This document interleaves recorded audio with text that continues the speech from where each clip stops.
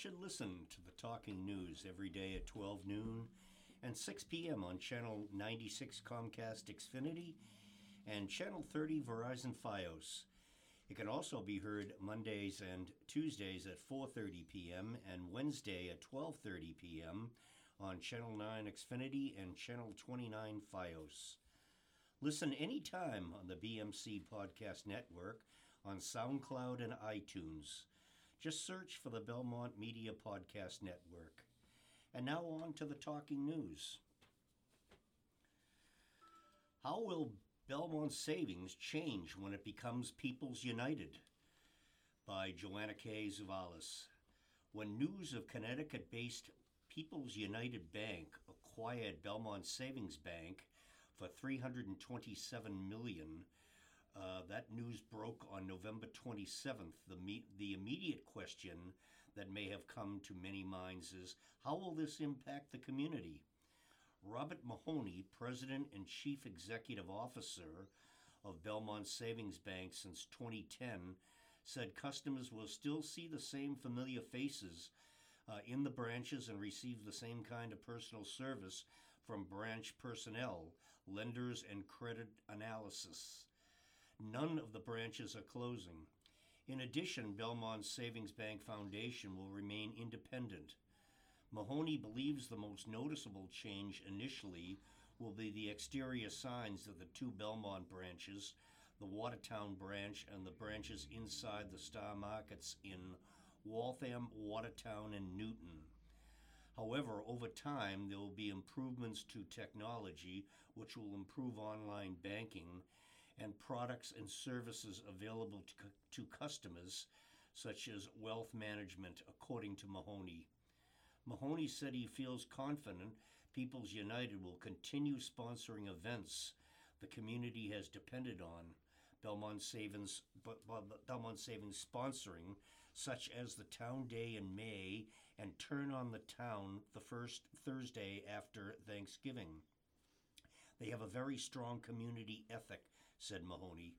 Mahoney wanted to invite one representative from People's United to make sure they saw and understood the turn of the town tradition. 7 representatives attended. They were overwhelmed by it. They had never seen anything quite like it, said Mahoney. He said he is certain that they will want to continue the tradition. Mahoney said that the board of directors for the Belmont Savings Bank Foundation will remain the same. He said it's unusual in an acquisition for foundations to remain intact and independent, and it was an important part of the deal between the Belmont Savings Bank and People's United. Having it separate ensures it gets spent here, he said. When Belmont Savings Bank became public in 2011, the Belmont Savings Bank Foundation was established and has donated between $300,000 to $400,000 annually to local causes in Belmont and the surrounding communities served by the bank, which include Watertown, Newton, Waltham, and Cambridge. The bank's stock has tripled since the acquisition announcement, making the BSB Foundation assets worth approximately $5 million, according to Hal Tovin, Executive Vice President and Chief Operating Officer of the Belmont Savings Bank since 2010. Over the years, Tovin has said $1 million has been donated to causes in the communities served by the bank. One of the larger donations the bank made in Belmont is $400,000 to help fund the building of the new Underwood Pool.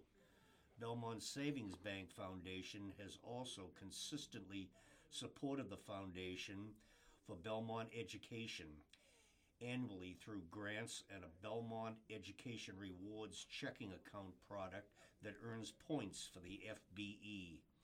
After the acquisition, Tovin said the benefits of the checking account will most likely change, but the FBE will still be able to apply for grants from the Belmont Savings Bank Foundation. According to Hannah Fisher, the BSB Foundation has donated $85,000 to the FBE, helping fund events such as the Dan Scharfman Memorial Run, the Spring Dinner, and Outstanding Teacher awards. People's United is a good bank. I know the people. This wasn't some strange bank we didn't know. They aren't a regional bank. They grew by community banks.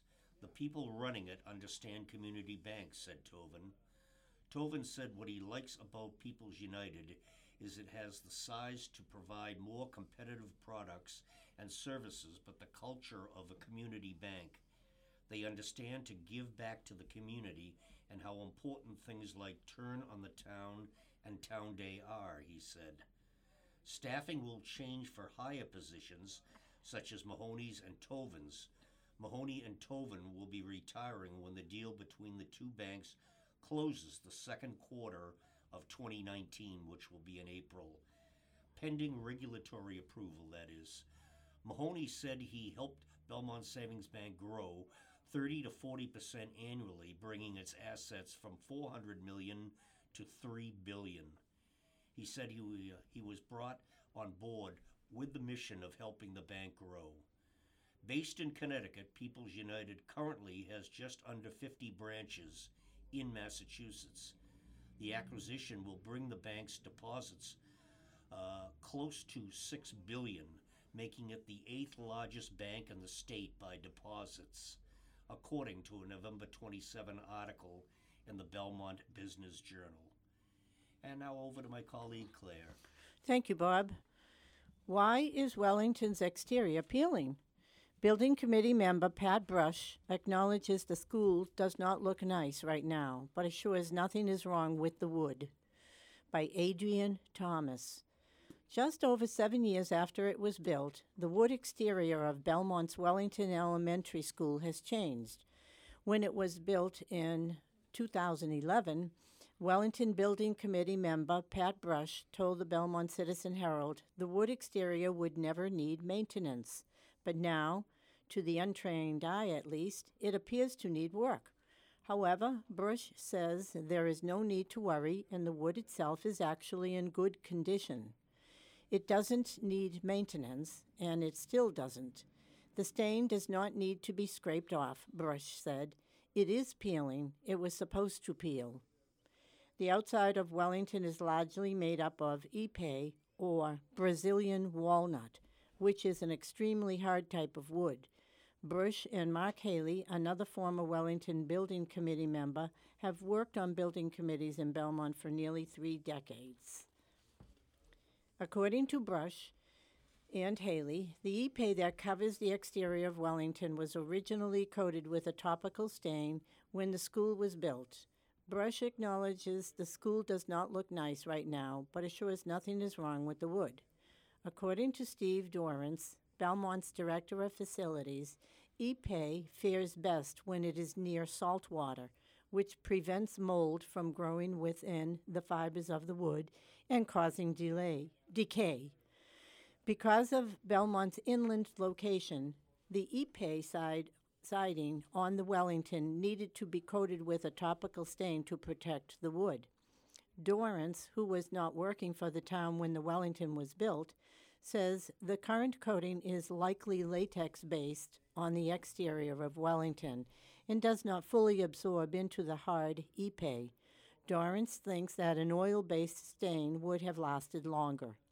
Oil would have penetrated the wood and formed a tighter molecular bond, whereas the latex is sitting on top of the wood and it's flaking off in a lot of places, Dorrance said. According to Haley, the ipe exterior of the Wellington has nothing to do structurally with the school, but rather is purely for aesthetic purposes. The outer ipe shield covering Wellington's core structure is called a rain screen, protecting the building from the elements. The rain screens are making the building very tight, so the energy efficiency goes up. However, Haley concedes the building committee did not think the stain would come off the way it has. We felt it was going to fade, not chip, Haley said. The ipe is so hard the stain does not penetrate. Wellington Building Committee's work is done and it has turned over the property to the town. That's where Dorrance comes in. Dorrance believes the current condition of the building does not pose any immediate structural threat, But if the stain is peeling is not addressed soon, repair costs in the future could be very high. We can't do anything with this until we get the funding, Dorrance said. There is increasing sensitivity that we probably aren't funding our maintenance budget the way we should fund it. Dorrance said the facilities department is consulting with an architect to try and come up with a solution to preserve the Wellington's Ipe exterior. Now, over to Max. Thank you, Claire. Chenery Students Take Back That Wall by Joanna Kate Zuvelis. A Chenery Middle School male student recently discovered hate graffiti on the rear wall and mirror of the first floor boys' bathroom. In an email informing parents about the incident, Principal Michael McAllister said he was stunned by what he saw. Quote, racist language, homophobic language, and profane language adorned the side wall and the mirror, wrote McAllister. It was written with black magic marker. McAllister said this was his first time in his 19 years as a Belmont educator dealing with this kind of situation. He believes the vandalism occurred the previous day during the last or second to last block of the day by a student because it is a bathroom the public would be unlikely to use. He took action quickly by closing the bathroom immediately, documenting the graffiti, and then having it removed in under 10 minutes using an industrial cleaner the custodian has on hand for instances of graffiti. The incident is now under investigation. But McAllister felt something more had to be done to take back that wall. Quote, we cannot simply do nothing. As your school leader, I cannot let this incident be swept under the proverbial rug. A statement needs to be made that we are not a community that will simply let this thing slide, unquote, he wrote in an email to parents on November 19th. The day before Thanksgiving break, there was an extended homeroom to address the incident with every student in grades 5 through 8 and an interactive discussion about hateful graffiti inside and outside school, as well as what other towns like Reading and Melrose have experienced. Students were advised what helpful action they could take if they see hateful graffiti and where to go if they feel unsafe. The presentation ended with a short video entitled Not in Our Town, about how the community of Billings, Montana once locked arms and stood up to hate, and how their actions can serve as a school community-wide call to action for Chenery. To see the video, visit NIOT.org/not-video/not-our-town-billings-montana-o. Following the presentation and discussion, students were given the opportunity to respond to 3 prompts on colored note cards. They were asked, what impact does the graffiti have on you? What would you want anyone who saw the graffiti to know? And what message would you want to send to the student who wrote such hateful things? The responses to the prompts were collected and over the Thanksgiving break posted on walls, doors, and mirrors throughout the school, including in the bathroom where it occurred. McAllister said it's a statement to show that Chenery is not a community that will let this kind of thing slide. Quote, we could post words of hope on that same wall where they were once words of hate. We can take back that wall, read a slide in the presentation given to students. Unfortunately, there is no single action that schools can take which will ensure these kind of things will never reoccur, said McAllister. Over to you, Bob. Thank you, Max. Lexington's Role in the Tea Party by Amy Ortiz. Men, women, and children, some in colonial-era garb and others in modern dress, gathered around a blazing bonfire Sunday to burn leaves and proclaim anyone who used the product a traitor. A strange sight in 2018, but in Lexington, it's all about history. Town residents and passers-by were celebrating the Lexington Tea Burning, which took place 3 days before the Boston Tea Party in 1773, when the town's citizens gathered to burn all of their tea and decry anyone who used it as an enemy of this town and this country. December 16th marks the 245th anniversary of the Boston Tea Party, which will be celebrated with an immersive reenactment that includes a protest led by colonial women at the Old South Meeting House and the throwing of real tea leaves into Boston Harbor. The tea burning gathering, hosted by the Lexington Historical Society and a local reenactment group called the Lexington Minutemen, began in 2012 when local author, documentary filmmaker, and Historical Society member Rick Beyer proposed the event after recreating the moment for a film. This year is the last before he and his family move to Chicago. Whatever your political affiliation is, the idea of this is that citizens are taking part, Beyer said. Citizens are not leaving it to somebody else to make the decisions or do things, but that the citizens of one town of about 700 people in 1773 said, well, we're going to make our stand and say what we think should be done, and that, at the core, is what this is all about.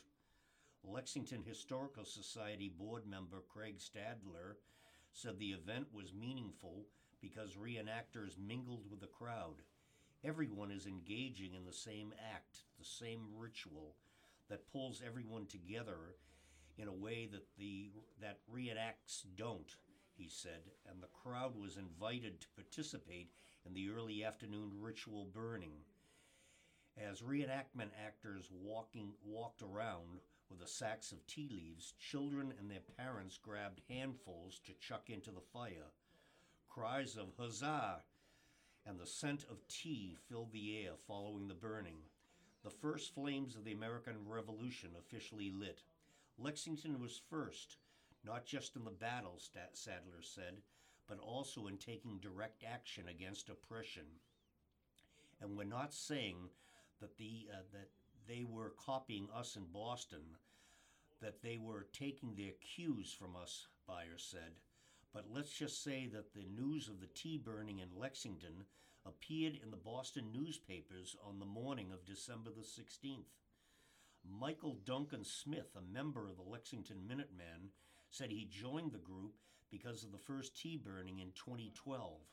Now he's Sergeant Michael Duncan Smith, and he provides all of the reenactment actors with 18th century food during encampments. On Sunday, he demonstrated 18th century beer, rice, dried peas, and hardtack, which is a simple but very hard biscuit.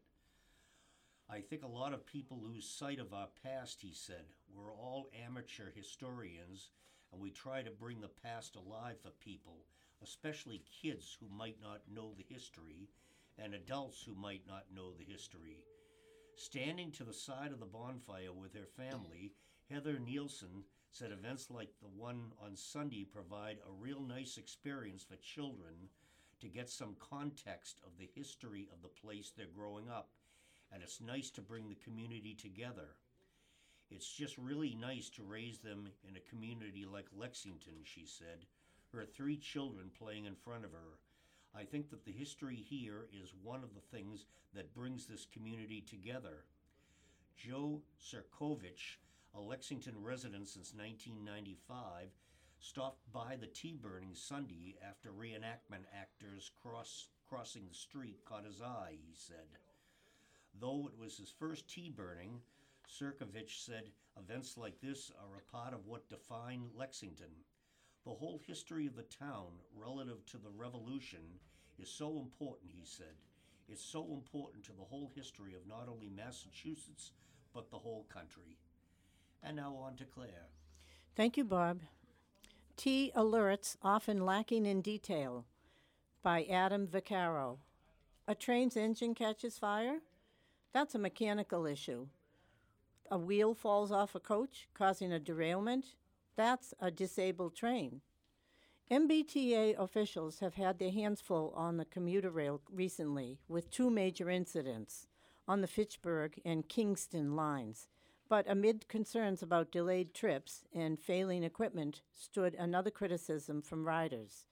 The T was not offering enough detail through its service alerts about what exactly was going on.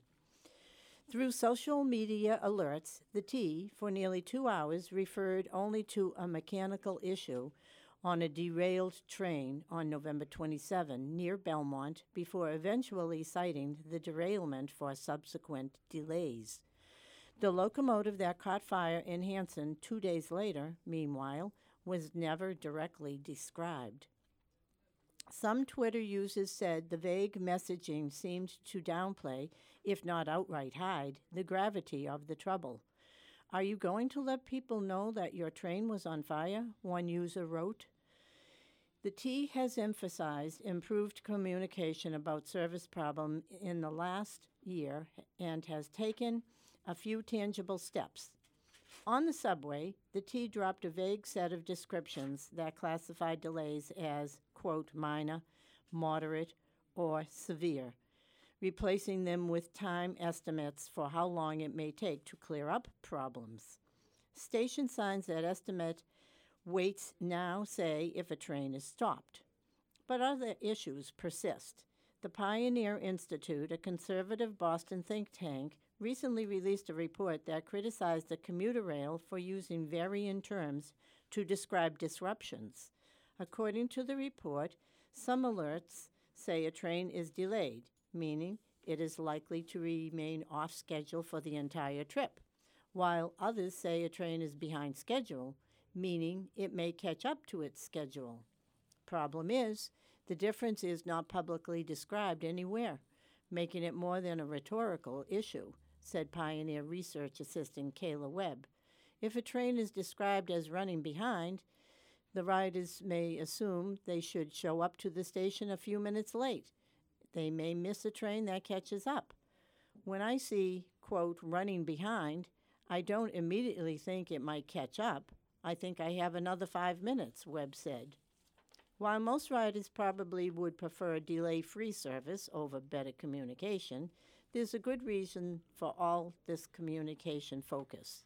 Several academic studies have shown that getting clear and accurate information about transit, from service alerts to real-time information about vehicle locations, improves rider experience. Transit agencies should take the uncertainty away as much as possible, said Vikash Gaya, an engineering professor at Penn State University who studies mass transit. So why not be explicit about what exactly is wrong with the train? Officials say they must strike a balance between getting information to riders both quickly and accurately, sometimes delaying an official announcement until the problem can be confirmed by staff. In case of the fire, Keolis, the company that operates the commuter rail for the MBTA, said it wasn't initially clear whether there was indeed a fire or just smoke. Still, while Keolis eventually confirmed the fire to news outlets, it was never directly referenced in service alerts. Officials also note that there are different types of alerts. Tweets about service, for example, are meant to reach riders planning a trip and may want to adjust their schedule, not necessarily riders already on a train. For riders who are on a vehicle that breaks down, the conductor is meant to be the primary form of communication. Now, here's Max. Thanks, Claire. Telethon raises money for Belmont Food Pantry by Joanna K. Tsouvelis. Donations poured in from noon to 3 p.m. on December 2nd for the 9th annual Gifts of Hope Telethon to benefit the Belmont Food Pantry, raising more than $3,000. The fundraiser, a collaboration between the Belmont Citizen Herald and the Belmont Media Center, is part of the annual Gifts of Hope campaign. Todd Blanieres, the host of Belmont Media Center's Time Out for Sports Talk, co-hosted the telethon along with Belmont Journal anchors Michael Crowley and Roger Colton and Selectman Chairman Adam Dash. Town Administrator Patrice Garvin was a special guest and talked about how she helped to find the future permanent home of the Belmont Food Pantry, which will be the ground floor of Town Hall. The move is expected to take place in early February. There was live entertainment throughout the telethon provided by Belmont's Fred Astaire Dance Studio instructors, the Red Herring Morris Dancers, songwriter and musician Andrew Eckel of Cambridge, and singers Dave and Benji. Monetary and food donations were dropped off throughout the telethon by local businesses, including Lynn Findlay, realtor for Caldwell Banker, Juliet Jenkins, and Monica Sainsbury, realtors for Leading Edge Real Estate, and Lucas Tragos of Belmont Car Wash. Belmont Car Wash donated 5 $51 gift cards and 5 booklets for 5 free washes to be used as incentives for donors of $50 or more. Over to you, Bob. Thank you, Max. Country Club renovations underway.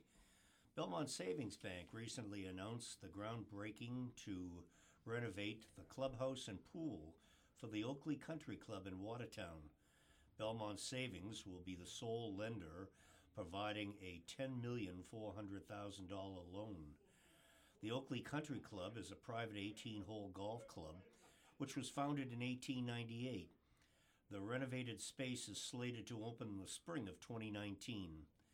The main clubhouse is undergoing a complete renovation, which will include a new pool complex, an expanded front entry, and outside decking to showcase the views of the Boston skyline. We greatly value our partnership with Belmont Savings and appreciate their commercial real estate team's expertise and seamless execution, said John DeVito Sr., the president of the Oakley Country Club. We look forward to continuing to work with the Belmont Savings team in the future, as well as the completion of the renovated clubhouse and pool. This deal highlights Belmont Savings Bank's strong commitment to the Watertown community and to helping our clients reach their potential, said Keith Andre, a senior vice president of commercial real estate lending at the Belmont Savings. The Oakley Country Club is a historic Watertown locale, as it is the original home of noted golf course architect Donald Ross. We are proud to support this renovation. And now over to Claire. Thank you, Bob. Sign up for an interview with the Belmont Story Project.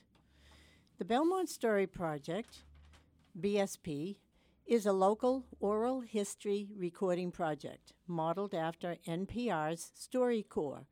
This project collects the stories of the people of Belmont. The topic can have to do with raising your kids, your work life, a funny story, whatever you decide. Whether you've lived here for 6 months or 6 decades, your story matters, and we'd love to add your story to the collection. Your voice as well. It's very easy to participate. Interviews are recorded in the Claflin Room at the Belmont Public Library. You need to make an appointment. Listen to a recent Belmont Story Project with State Senator Will Brownsberger talking with his daughter Carly about raising a family in Belmont, his work on the Board of Selectmen, and being a Massachusetts state senator. For more information or to schedule your interview, contact Nancy McCollum at nmccolm@minlib.net or 617-993-2870. Now over to Max. Thanks, Claire. Town announces list of owners of abandoned property. Abandoned property pertains to any financial asset without customer-generated activity for an extended period of time. It does not pertain to land or real estate of any kind. An example of abandoned property is uncashed checks. If a resident finds their name on the list, they should contact the Town of Belmont Office of the Treasurer/Tax Collector to initiate the claim process and determine what documents will be necessary for verification. Residents should have the following information readily available: name as it appears on the list, current address and any prior addresses, Social Security number, insurance policy information, and policy numbers. The office is located at 19 Moore Street. For information, call Treasurer Tax Collector Floyd S. Carman at 617-993-2770. Back to you, Bob. Along with my colleagues, Claire and Max, we thank you for listening to the Talking News and hope you have enjoyed the show. We will return next week for another edition of local news happenings around Belmont.